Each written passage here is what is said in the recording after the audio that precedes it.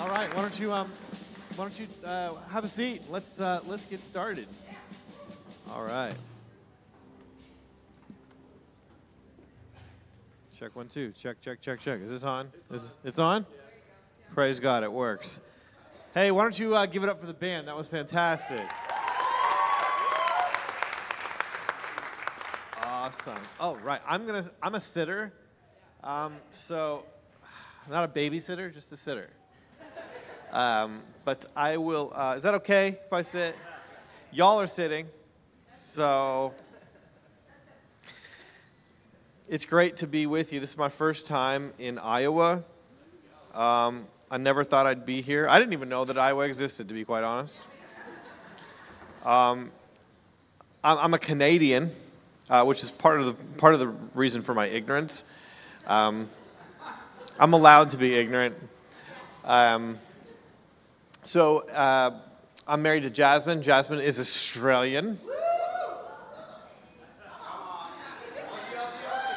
Oi, oi, oi. Yeah, gosh, being married to an Australian, it's pretty. I was telling this the service last night that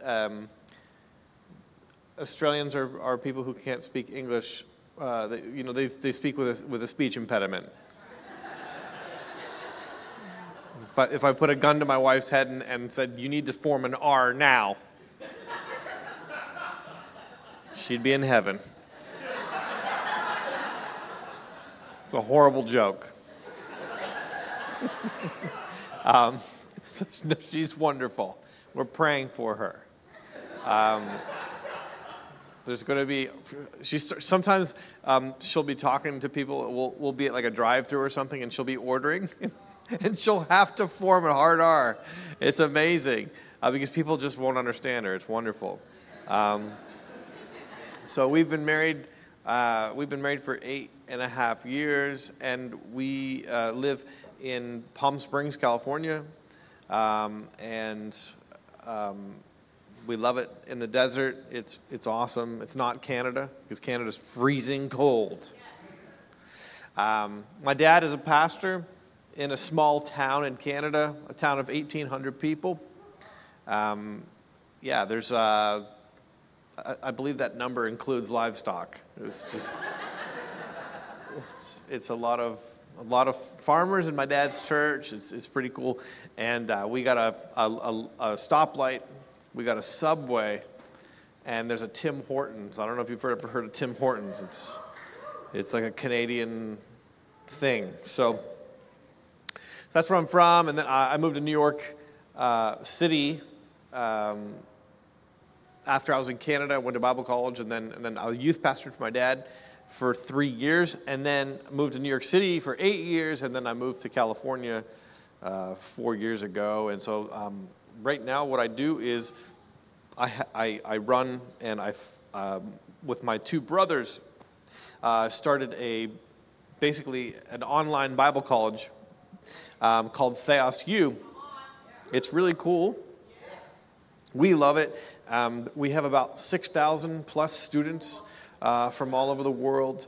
About 2,000 of them are pastors, and it's been just amazing the last 4 years. Just seeing people's interest peaked, and basically, it's kind of like Netflix but for theology. So I had this idea in my head, like, wow, it costs a lot of money to go to Bible college. I wonder if we could make Bible college academic level courses available to people for, basically what they pay for Netflix. And so that's what we've been doing. So we have a really fantastic faculty, and we're charismatic, we're conservative evangelicals, and we love the Bible, and we love the church, and we love the Holy Spirit. So that's kind of what we do. So before I get started, I wanted to offer your church a 50% discount on our annual subscription. I don't know if they have the graphic ready right now or not. Is it there? Boom. So if you scan that with your phone, that'll take you to our landing page, and then you can debate with yourself. If my sermon is good, then maybe, you sign up. But if it's horrible, don't sign up. Just be like, that guy was trash, and his website's trash. Okay.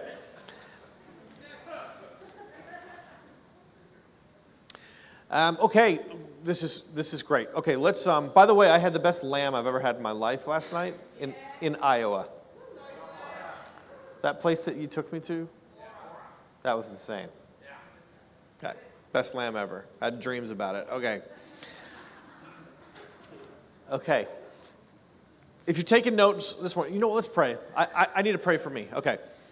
Father, thank you for Iowa. Thank you for Eternity Church. Thank you for what you're doing here, Lord. And we can just sense your presence here and sense your leading and your moving and your guiding. And thankful that you're here today. Jesus, you said where 2 or 3 are gathered in your name, you're there. So there's more than 3 of us. You're really here today. And we're here to meet with you and to hear from you, Lord. And Holy Spirit, thank you that every time we open your word, there's a shedding of light. Holy Spirit, you inspired the scriptures. You're the divine author. And I'm asking that as we read your words today, that you would speak individually, uniquely, and collectively to us. Open our eyes to see what the Spirit is doing, and open our ears to hear what the Spirit is saying this morning. And Lord, thank you that every time that we hear you and we embrace your word with faith, that something happens to us and that your word doesn't return void. So, Father, we thank you for that today in Jesus' name. Amen. Okay. If you're taking notes this morning, this talk is called Get a Better Bike. Get a Better Bike. I moved to New York City from my small little town in Ontario. There's a lot of things that shocked me about New York. One of the things that I noticed about New York was how bad New York City is on bicycles. People steal bicycles in New York. That might shock you. Have you ever seen that movie Elf with Will Ferrell? And it's this Christmas movie, and he goes to New York City. And there's all these things happening, and his papa told him, when you go to New York, don't eat the gum. And so he's eating the gum, and it's weird.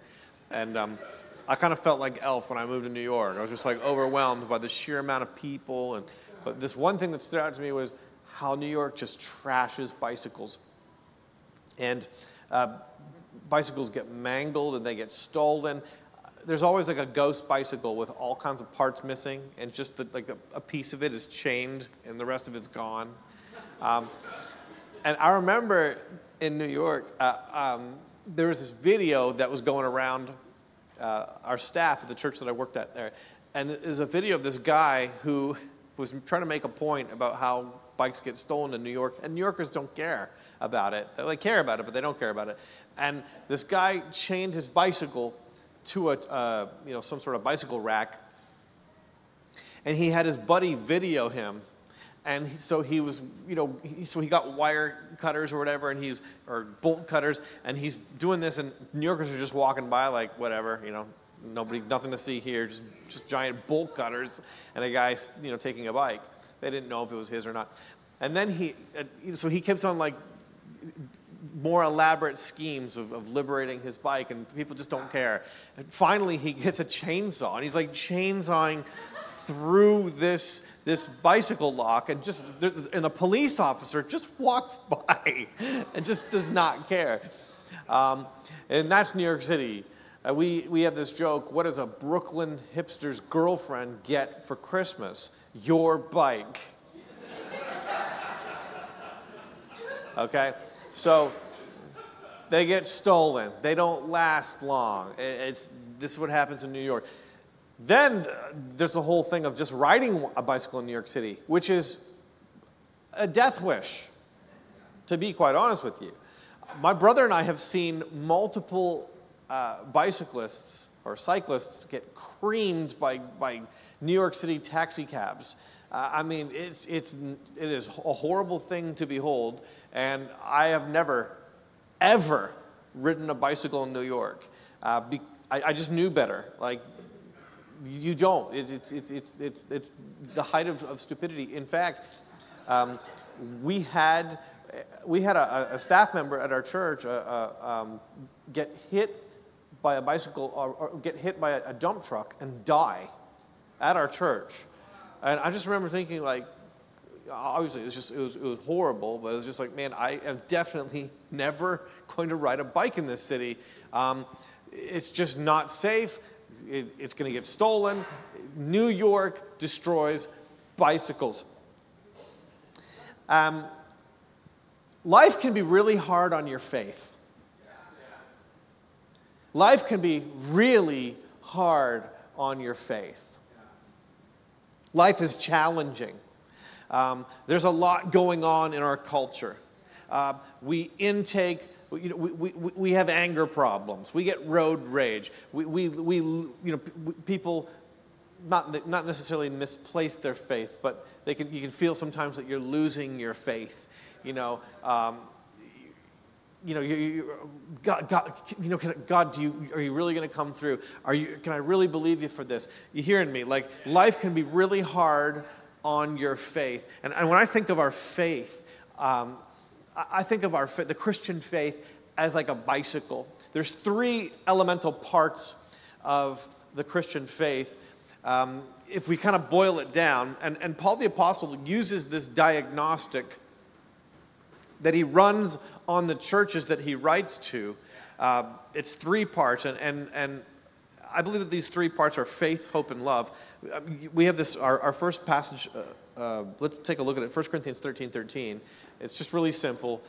We see there's a number of passages that have faith, hope, and love in them, but Paul says this: now these 3 remain, faith, hope, and love, but the greatest of these is love. And we're going to take a look at 3 churches this morning. The Roman church that needs faith, they need to understand faith. The Corinthian church that needs some love, and the Thessalonian church that needs hope. And so what Paul's going to do is he's going to go, guys, you're doing great in these areas, but you are struggling in this area.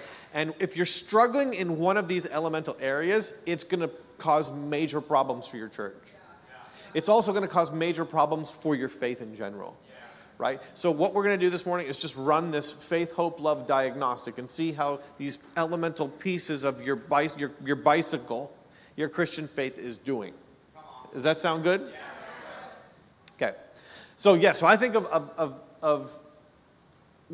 the Christian faith as, okay, so if it was a bicycle, faith would be your framework. It's your basic framework, okay? It's the thing that it's the design, and it holds it all together. It's the frame of your faith. Hope would be it's the energy. It's the chain and the pedals. Okay? It's what gives your faith movement. Hope is the reason why you wake up in the morning. It's why we sow. We sow really in hope. Because hope has to do kind of with the return of Christ, the eschaton. Jesus is coming back, and so we're living in light of eternity. What a great name for a church. And so you got your hope going. And then love would be your steering mechanism. Love is the whole reason why it's the direction that we're headed in. It's the whole point of the whole thing, right? Which is why Paul said it's the greatest of these. Because without that, you're not going anywhere. Okay, so faith is your frame, hope is your chain, and love is your aim. Look at that. I made it rhyme, so it must be true. Okay. All right, let's take a look at our first church. Church in Rome. I'm going to give you a little bit of a background. The Roman background is this. In AD 19, the Emperor Tiberius expelled the Jews from Rome. There were Jews that were living there as embassies or businessmen, etc. And Tiberius was like, we don't like Jews. They're problematic. They don't blend in with Roman culture. This is part of the reason why the Romans didn't like them. Romans were like, you can believe anything you want. You can be from any culture as long as you worship the emperor. And the Jews are like, yeah, we're not going to do that. And they're like, yeah, you suck. Get out.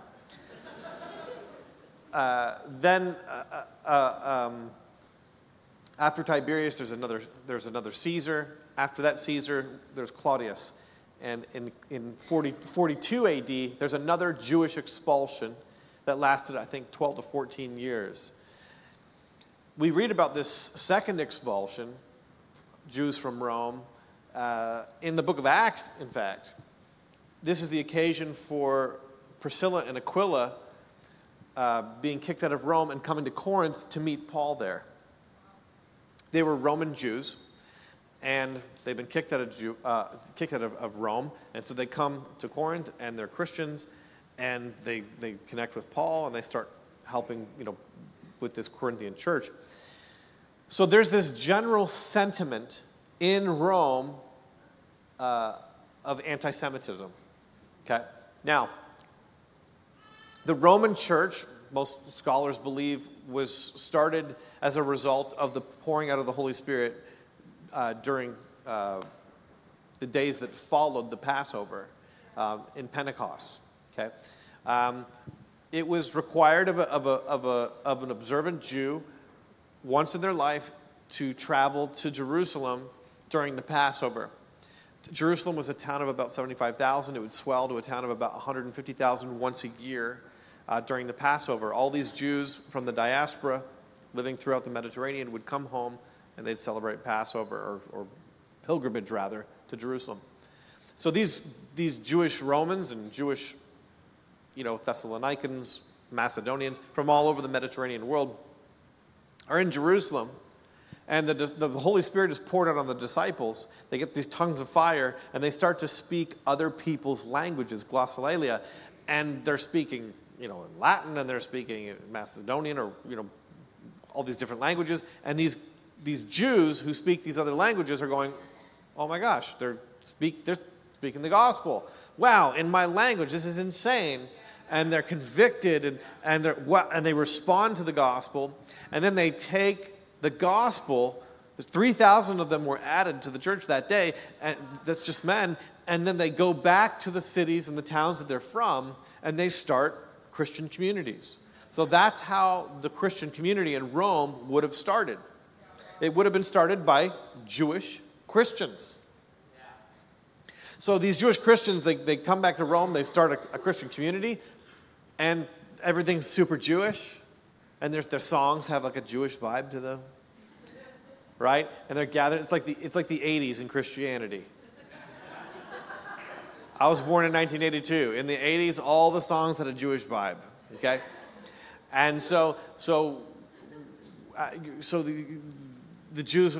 Okay, this is what Christianity is. So Gentiles they're being added to the church, and they're like going with this thing. Okay, this is a little Jewish, but this is awesome. All right, Jesus, woo, and then the Jews get expelled, and the Gentiles take over the church. Then the Jews come back after this second expulsion by Claudius. They've been gone for 14 years. The church has grown, but the church has become Romanized. Okay, they don't sound like Jews anymore. They sound like Coldplay. Okay? Or U2. It's like, what happened to my Jewish music? Yeah, we're not doing that anymore. Why not? And so the church is, the Jews are the Gentiles are swinging from the chandeliers. They're eating non-kosher meat. They're drinking non-kosher wine. This is a huge issue because now they can't celebrate the love feast, which is sort of how church starts, and it starts with the potluck. And the church, literally, the ancient Christian church began with a potluck. And then at the end of the potluck, they'd take the bread, the wine, and they'd receive communion. And as they take communion, they begin to sing, the Holy Spirit begins to manifest the presence, because the Holy Spirit is the one who mediates the presence of Christ in the church, and the Spirit begins to manifest gifts, and they begin to prophesy and minister over one another, and then they would have a time of teaching, and that was how they did church. Well, this church can't even do the first part. They can't eat. And the Jews in Rome cannot drink Roman wine, because Roman wine is made with pig's blood, ox blood. The Romans invented the process of fining wine or clarifying wine, and they used animal blood. Dried ox blood was still used in all of European wines until 1993, until the BCE scare, and then they started using eggs and other animal products, but no blood. To this day, you can buy kosher wine and vegan wines. Just a little viticulture for you there. But in Romans 14, which is part of the occasion, there's two reasons why the book of Romans is written. Paul's introducing himself. He's saying, "Hi, I'm your boss. I'm coming to visit you." Also, number two, you're an ethnically divided church over an issue of faith. You guys won't even eat together because you won't eat meat, because the Gentiles or the Romans are eating meat and drinking wine. And the Jews cannot violate kosher law. And so you're divided over meat and drink. And so I need to remind you about faith. Because Romans 14, eating meat and drinking wine is an issue of faith. And so Paul's going to talk about how faith works for 8 chapters. Then he's going to talk about Israel for 3 chapters. Then he's going to talk about practical worship. And then he's going to hit them with faith again. The Roman church needs faith to be united. Let's take a look at our verse here from Romans. I believe it's Romans 1:17. For in the gospel, the righteousness of God is revealed. Righteousness, or the Greek word dikaiosune, this is the big theme of the book of Romans. How do you become righteous? How did you get here in the first place? You got here by faith, not by works. Right? Romans chapter 1, you Gentiles, you got problems. Romans chapter 2, you Jews, you also have problems. Romans chapter 3, we all have problems. All have sinned and fall short of the glory of God, right? Romans chapter 4, okay, there's a guy named Abraham. He too had problems. But he believed God, and it was accounted to him for righteousness. And then we begin to see the practical outworking of that. You did not get here because of what you eat, what you drink, what TV shows you watch, what TV shows you don't watch. You hearing me? You got here by faith. A righteousness that is by faith from first to last. Was Abraham justified before he was circumcised or after he was circumcised? This is what Paul will ask the Jews in Romans chapter 4. He was justified before. And the Jews are like, what? The Gentiles are like, yes. Right? The Jews are wanting the Gentiles to be circumcised. And the Gentiles are like, how about no?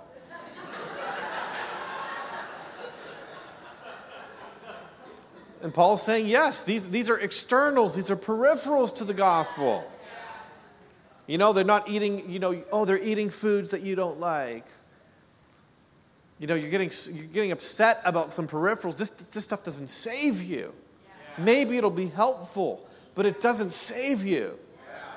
You need to understand faith. And then we'll get to Romans 14, and Paul's, he's working his way slowly to Romans 14, and then he hits Romans 14. He says, okay, some of y'all, you Gentiles, you're eating meat, and it's meat that's offered to idols, because in Rome and in most of these pagan cities, if you ate meat in a city, that meat was not slaughtered kosher, and it would have been slaughtered near, adjacent to, or in a temple. It would have been offered to idols, absolutely. So you had to be essentially a vegetarian to be a Jew, or you had to slaughter your own meat. Well, these Romans have strong faith, similar to Paul. Paul had this revelation. Look, like there is no such thing as an idol. I'm monotheist. I believe in God. So I got faith to eat Roman meat. But these Jews don't have faith for it. It violates their conscience. And Paul says in Romans 14, anything that's not of faith is sin. So if you don't got a revelation for it, don't eat it. But if you got a revelation and you're walking in your liberty in Christ Jesus, you go for it. But there can be a problem with strong faith and weak faith in the church because people begin to look at one another and judge one another. And so the Roman church is fractured really over faith. How did we get here? How did we become Christians? Was it by the works of the law? No, it wasn't. And so now I'm here because of the grace of God. You hearing me? My good behavior has not saved me. And then Paul will write to the Galatians. The book of Galatians is the book of Romans in seed form. Most scholars believe that Galatians was written, is the first letter that Paul wrote. And in Galatians, Paul will say to the Galatians, are you now trying to be perfected in the flesh? Your good behavior didn't save you. Now all these things that you're heaping on yourself, is that going to perfect you? Your righteousness is like dirty rags. Or in the Hebrew, dirty underwear. Here, God, you keep that. Oh, here's my best day. I'm so, that's for you.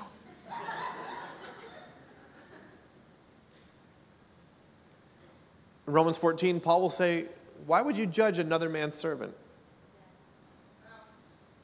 He doesn't report to you. He gives an account to the Lord. So if somebody's watching a show that you don't like, how dare you watch that show? I can't even go to church with him. He's been watching Yellowstone.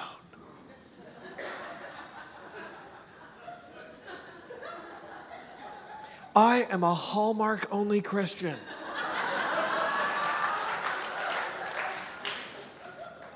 They let their kids watch Band of Brothers last year. How dare they? There is violence.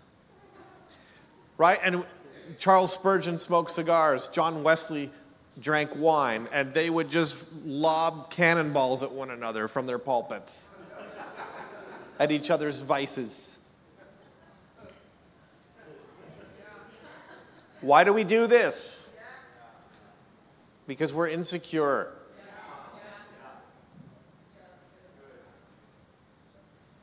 This is an issue of faith.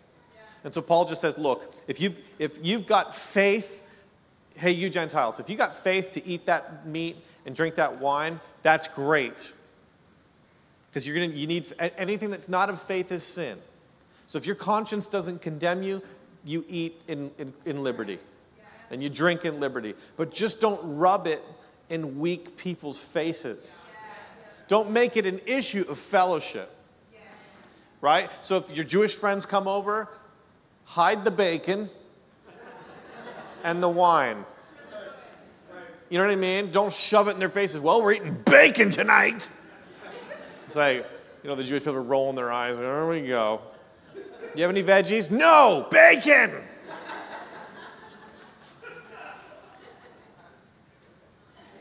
And if you Jews, if you have your Gentile friends over for dinner, then don't begin to judge them and say, I cannot, you stink like bacon. What is that, a cologne? A bacon cologne?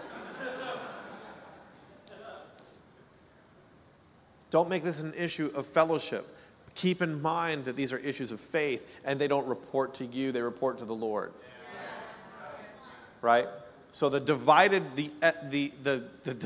church that's judging one another needs to understand faith. We're people of the ear. Faith comes by hearing. Hearing by the word of God. This is a faith journey.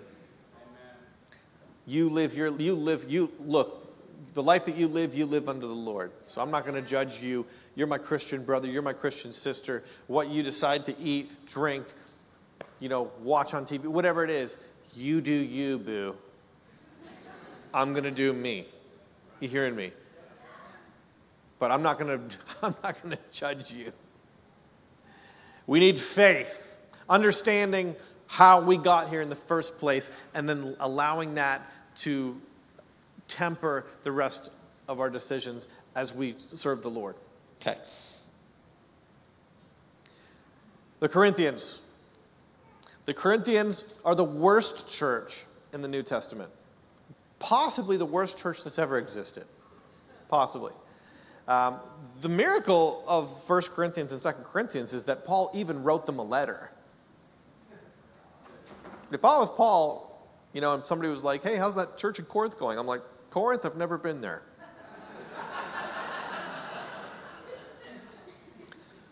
It's just fascinating. The guy has to argue for his I am your pastor. He's writing this letter to them in 2 Corinthians. It's ridiculous. And he knows it, and he's humbling himself. He's like, I feel like an idiot writing you this. I cannot believe I'm writing this letter to you. In 1 Corinthians 11:17, one of my favorite passages in the Bible, Paul says this, in the following directives I have no praise for you, for your meetings do more harm than good.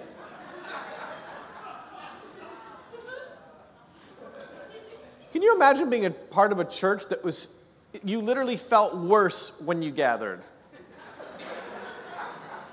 You know what I mean? I got to take a shower. That sucked. That is crazy. Some of the sternest warnings in the Bible are in 1 Corinthians. In 1 Corinthians 3, Paul writes to this Corinthian church. It's a super divided, factioned church. And he writes to them, he says, hey guys, you are the temple of the Lord, collectively. You're the temple. It's not an individual reading here. It's a corporate reading. He says, you are the temple of the Lord. And if somebody destroys the temple, God will destroy him.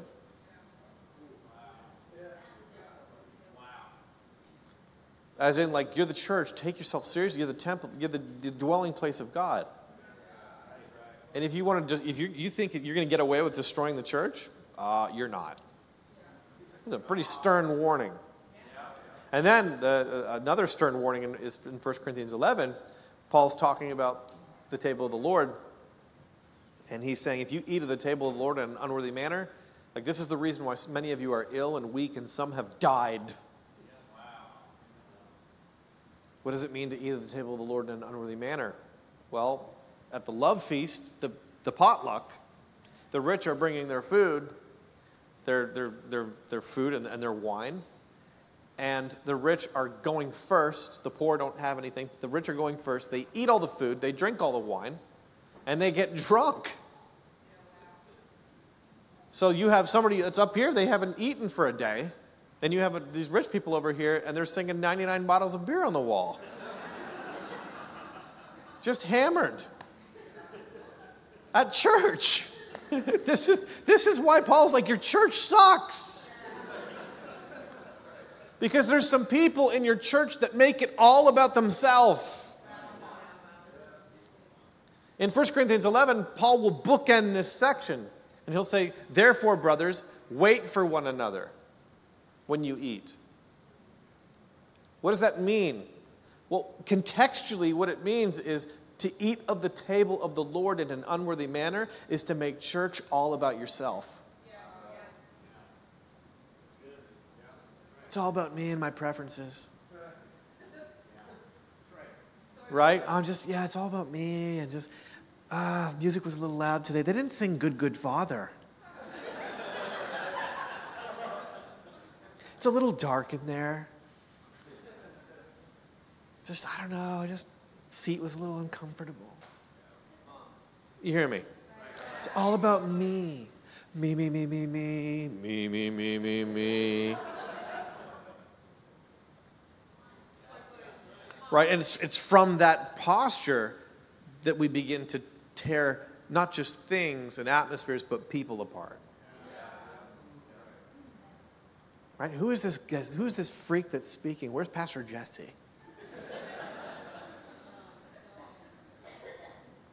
Some of you amened a little too hard there.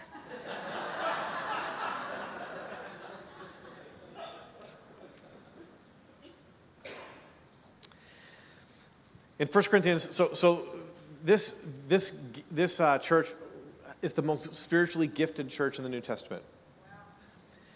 Paul says you come short in no gift. You guys are loaded for bear when it comes to spiritual gifts.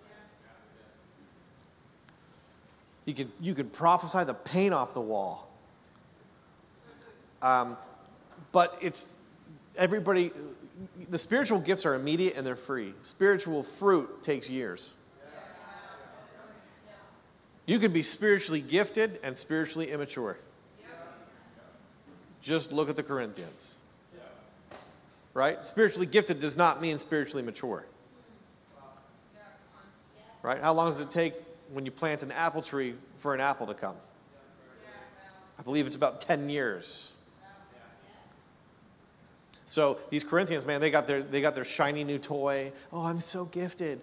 And they just use those giftings to try to like self-actualize and build a platform.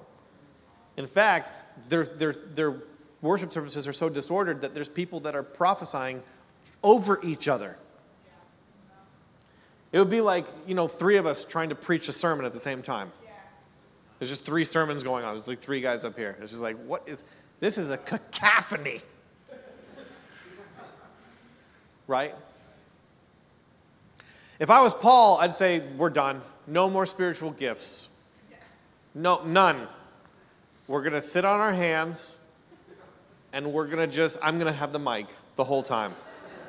Okay? You are all done. No, no, no, no, no. Quiet. Right? But Paul does the absolute opposite. He encourages spiritual gifting. So 1 Corinthians 12 and 1 Corinthians 14 are some of the clearest teaching on spiritual gifts, and we're going to get there in a second. Some of the best teaching on spiritual gifts that we have in the New Testament.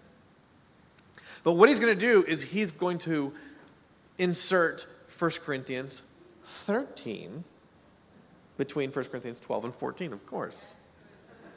Now, if you're familiar with 1 Corinthians 13, that is the love chapter.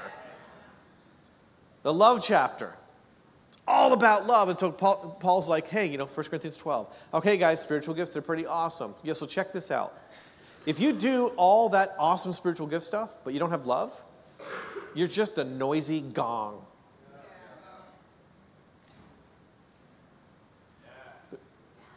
And then he has to begin to list what love is. It's patient, it's kind. It doesn't seek its own right. It rejoices with the truth. That's an important one that our culture often forgets about love. Right? Don't forget that one. Love is love. Well, love is true, so there is that. 1 Corinthians 14. So then Paul says, the greatest of these is love. Now, let's go to 1 Corinthians 14. So he says, follow the way of love. Follow the way of love. Keep that as your main thing. And eagerly desire gifts of the Spirit, especially prophecy. Yeah. Would you say this morning that you eagerly desire gifts of the Spirit? Would you say, Holy Spirit, that's me. That is a portrait of me. I eagerly desire gifts of the Spirit, especially to prophesy. I eagerly desire that.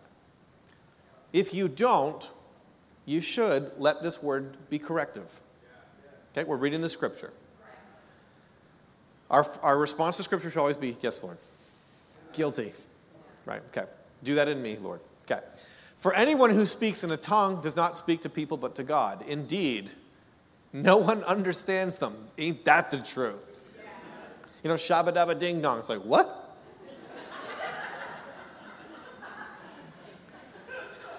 They utter mysteries by the Spirit. But the one who prophesies speaks to people for their strengthening, encouraging, and comfort. Or as my dad says, build up, stir up, cheer up. Some of y'all, you think when you think of prophecy, you think of like that's spooky. It's like you got to be Gandalf, the wizard. You know what I mean? Or it's always, it's some, and you're just like, I am not Gandalf. I don't have a red phone, aligned to God that way, and I don't want to mistakenly prophesy somebody to Siberia. We have these weird concepts of what prophecy is. Now, absolutely, there are capital P prophets who they have a gift. It's a gift that Jesus has given them, and they have an ability sometimes to foretell events. But local church prophecy, lower P prophecy, is more about forthtelling, and you can do it with your eyes open, and it has to do with just strengthening somebody, encouraging somebody, and comforting somebody. Right? You're speaking to a person, and you're building them up, stirring them up in their faith, and cheering them up. Some of you have been prophesying, you didn't even know it. And this is the spiritual gift that Paul's saying, y'all, you need this. With love in mind, keeping in mind that love is the most important thing of our faith, prophesy. Because when you're speaking in tongues, let's keep reading. When you're speaking in tongues, you're building yourself up. Hey, that's fantastic, but you know what this church needs? Prophecy.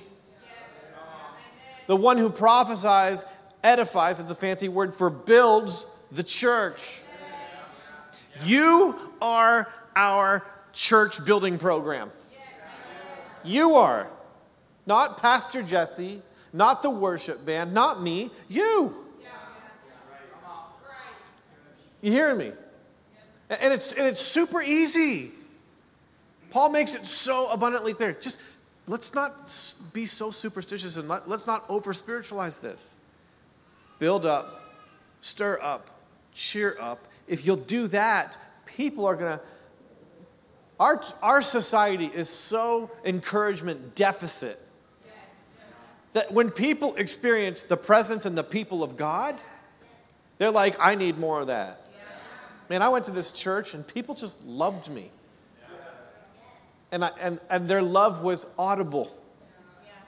Love builds the church. Lovers build the church. If you love God, you will build people. Right? Prophetically. You just with your eyes open. When I sense I like somebody, I know it's the Holy Spirit prodding me to say something. I could just meet somebody, oh man, I like this person. That's the Holy Spirit in me saying, Nate, say something. Right? And you're awesome. You just start with that. And then just open your mouth and I will fill it. You begin to take that step and the Lord begins to lead you, guide you. You are our assimilation program. You are. The fivefold gifts exist to equip the saints for the ministry. Okay, this next verse, he edifies the church. I would like every one of you to speak in tongues, but I would rather have you prophesy. Hey, man, I speak in tongues. I love speaking in tongues because it builds me up in my most holy faith, right? But when I'm at church, the one who prophesies is greater than the one who speaks in tongues unless someone interprets so that the church may be edified. But Paul's saying take the middleman out, and when you're gathered together, prophesy to one another. Make church about others. When I come to church, I'm here to minister to the Lord and minister to somebody. Right? It's not about... Now, paradoxically, he who refreshes others will himself be refreshed. Right? But when I come to church, I'm a priest. And I'm bringing the sacrifice of praise. Remember we used to sing that song? Kind of sounded Jewish. We bring the sacrifice, right? I'm bringing my sacrifices. Lord, I'm ministering to you and I'm ministering to others. Okay. Thessalonians. All right. This is our last church. Background of the Thessalonians is this: they're a free city, which means they don't have to pay taxes. They chose the right side during the Roman Civil War, and they were awarded the free city state. They're loving it. It's the next best thing to being a colony. They're like, we don't have to pay taxes, we're important, everybody else is not important as us.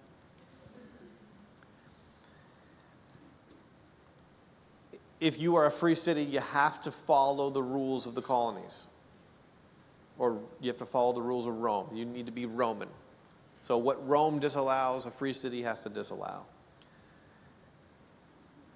Mystery cults were illegal in Rome. They caused a lot of problems for Rome.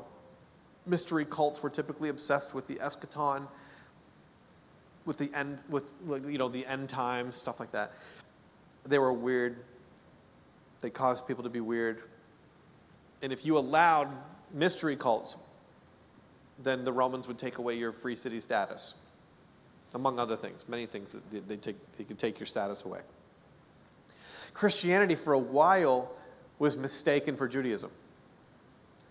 And Paul did that intentionally. But then the Romans started to catch on. Okay, this is something different. Which is why in Philippi, Paul's going to have to talk to people outside of the city by the river. Because within the city of Philippi was a colony, and Paul knew the rules. And the cat was out of the bag by that point. And so you see this conversation with Lydia at the river, and he's talking about, the things of God. And on Paul's first missionary journey, he goes to Thessalonica, and he goes to the synagogue, as was his way. What he would do is he would go to a Jewish synagogue, and he'd minister to the Jews, because to the Jew first and then to the Gentile. That was sort of his plan of attack. And so he ministers to these Jews, and the Jews are like, yeah, we're not having any of it. We're not buying. And so they chase and they run Paul out of town. Paul takes all of the arrows and the slings, but he leaves Timothy and some other guys to ninja disciple the Thessalonians. And so these Thessalonian Jews, they hated Paul. They chased him all over the place. They chased him, everywhere. They really couldn't, for whatever reason, they just couldn't stand Christianity. The Thessalonian church is the most persecuted church in the Bible. And so Paul's going to write a ton about persecution and about the coming of Christ, because these guys are like, when is Jesus coming back? I'm over this. Right? Nobody's doing business with us. Everybody hates us. Our pets' heads are falling off. Paul says, part of the issue, the Jews are really causing problems for this church. The Jews are going to the Thessalonian leaders and saying, hey, this is a mystery cult. And if you don't extinguish Christianity from this town, we're going to lose our tax-exempt status. So not only do you have the Jews that are persecuting the Christian church, now the Thessalonian Gentiles are persecuting the church. These guys it's rough. It sucks to be a Thessalonian. And so the Thessalonians have become very sidetracked politically, this church, because they're just like, man, things need to change politically. They're worried about their future. Anxiety is fear of future pain. That's what anxiety is.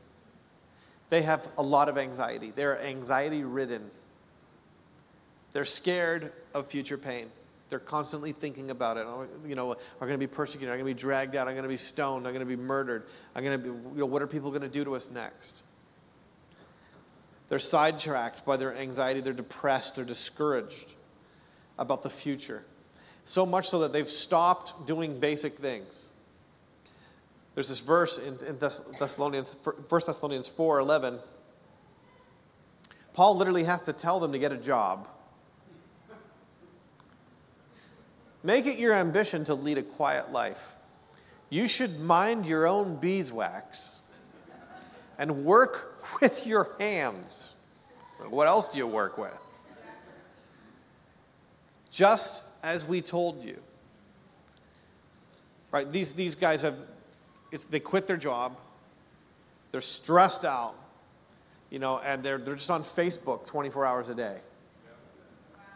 You know what I'm saying? Haven't showered in weeks. They're living off of a steady diet of Pepsi and Pringles. I mean, not working, and just like dude, hey, I like a good conspiracy theory, but you've posted 98 of them today.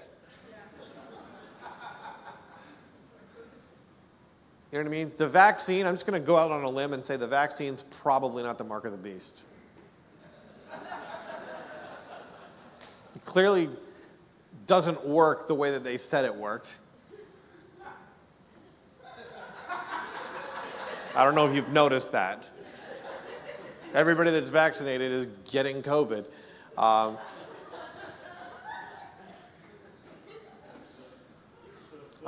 My wife and I are the only ones that are vaccinated in my family. Everybody else is an anti-vaxxer.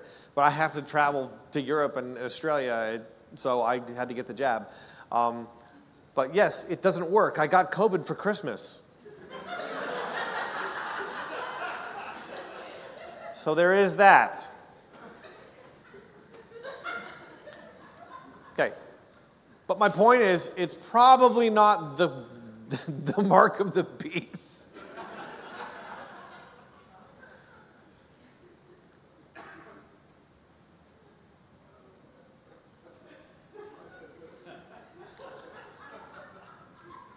I don't have time to get into it, but theologically, it's the stupidest thing you could say. So these people, right, and look, we're living in crazy times. We are living in crazy times. People are stupid. They're getting crazy. Craziness. I don't want to get political. I'm Canadian and I should stay out of it. But, like grooming kindergartners about their gender. It's insanity. This whole gender thing it's insanity. It's not in your right mind. And it's just one thing after the other. It's insanity after insanity after insanity. People are the world is getting weird. That's what happens when you kick God out. And you become God. Well, you weren't made to be God. And then, on top of COVID, of course, we have Putin invading Ukraine. And so now everybody's worried about that. And there's all these, and my wife was texting me last night, Russia has hypersonic missiles. Great. New fear unlocked. Do we have them too? Well, we better have them too.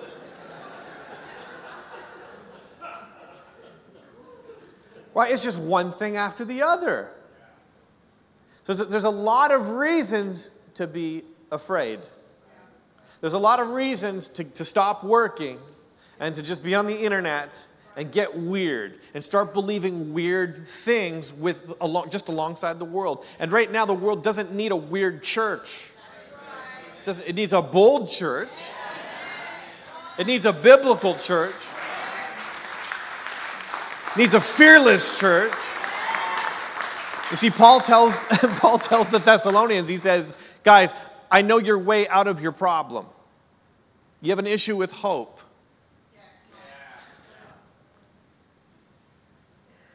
Jesus is your hope. So it doesn't matter who's in the White House, right? It matters. But at the end of the day, it doesn't matter. Right? It's not going to interrupt the purposes of God in the earth. Right? Because Jesus said, I will build my church. And that wasn't contingent on who's in office. Right? But Paul gets really practical. A number of years ago, I had a panic attack that lasted for like 12 hours. It's about 4 or 5 years ago. And messed my amygdala up, and which is your flight or fight mechanism. It's kind of like your security alarm. for your body. And like my security alarm's going off, and I'm like, what the heck is going on? And so I begin to catastrophize, worst case scenario, oh my gosh, I've tripped the alarm. Oh no, I'm going to be destitute. I'm losing my mind, and I'm catastrophizing, and and I had this feedback loop of catastrophe. And so my wife was like, you're nuts, you need to go see a psychologist. I'm like, yes ma'am. So I go see this Christian psychologist at our church, and I go into her office, and I'm just like, I got knots in my stomach, and I'm just like, I'm crazy. And she's like, Nate, you're gonna be okay. You ready for your therapy? Okay, let's do my therapy. So she's like, I want you to, this week, I want you to think about your toes and your feet. I'm like, pretty expensive advice, doc. But I'm desperate. I'll give it a try. So I start to, scrunch your toes, and I want you to, what this is going to do is, the thing, Nate, she's explained this to me, you can't fight this with this. Like when there's crazy going on, you can't outthink crazy. Because you're just going to, you'll find more fears. You have to, use your body, which God gave you. It's psychosomatic union. And it's while these things are distinguishable, the soul and the body, it's one unit. And so you need to get into your body because you're just too up in your head. And so she's like, so scrunch your toes, okay. And think about your feet when you're walking this week. So I leave the office and I'm thinking about my feet walking home from Fifth Avenue to my apartment in the West Village. And then the next week I come back and she's like, okay. Your homework for this week is I want you to sit down and I want you to feel, your butt against the chair. Every time you sit down, I want you to feel your weight and just the contact between the chair and your derriere. And I'm like, once again, expensive advice, but okay. And so I began to think about my body and think about being present and thinking about, being here in this moment. And as I began to do that, it began to interrupt this cycle, this loop that my brain was on. And then I began to, it's like my peace began to be restored as I began to focus on the here and the now. And Paul gives this Thessalonian church who's lacking hope, and they're distraught, and they've abandoned the projects in their life, some really, really practical psychological evaluation. Someone asked Martin Luther, if you knew Jesus was coming back tomorrow, what would you do today? And he said, I would plant a tree. The Thessalonians have stopped planting. They've stopped sowing seed. And they become useless because of the anxiety and the political pressure and all the craziness of their world. And so Paul's advice to them is get a job. And when you're at your job, do your job. Work with your hands. Be the earthiest, most normal people in your city. Keep building. Don't stop building. Keep building. Obviously, keep in mind that Jesus is your hope, and he's going to talk to them about the return of Christ, and it's going to be awesome in 1 Thessalonians 4. This is the trumpet will sound. It's going to be awesome. But in the meantime, keep sowing. Keep building. Be normal. And as you'll do that, you're going to be okay. Your hope will return. Church, can I tell you today, we need to sow our way out of the craziness in this world. We need to build, just keep building. Just keep building. We have to be, honestly, I feel like the Lord is calling us to be a building generation. God, regardless of what is going on, the price of gas, whatever it is, God, I am not going to be dissuaded. I'm not going to be persuaded out of what you've called me to be. You've called me to be a church builder. Jesus, you're coming back for a beautiful and glorious bride. And if she's not beautiful yet, you're not coming back yet. And so, God, I'm going to continue to build. I'm going to continue to sow. And I'm going to get on your plan. This is what you're building. Jesus, this is the project. The church. You died for her. You love her. And I'm going to see her the way that you see her. And God, I'm going to be when you come back, you're going to find me doing what it is that you've called me to do.